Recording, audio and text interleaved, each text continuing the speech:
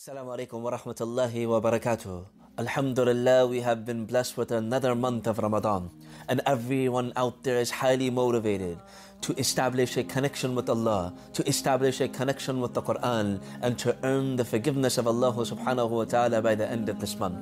However, the women out there, the females out there, they might feel like they have too many responsibilities. They had to take care of their children, they had to take care of their husband, they had to take care of the house, and they feel like they will not be able to do the ibadah of Allah subhanahu wa ta'ala at the level that they wish they could.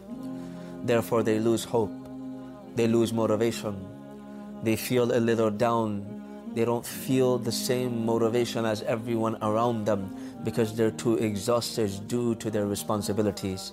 So which responsibilities should they take care of? Which responsibilities should they prioritize? Should they take care of their children and the family and the household? Or should they concentrate more on the ibadah of Allah subhanahu wa ta'ala? In this series, our intention and the intention of those sisters who made this series, who also have an intention to make an ebook out of this series, is to make this a productive Ramadan for you.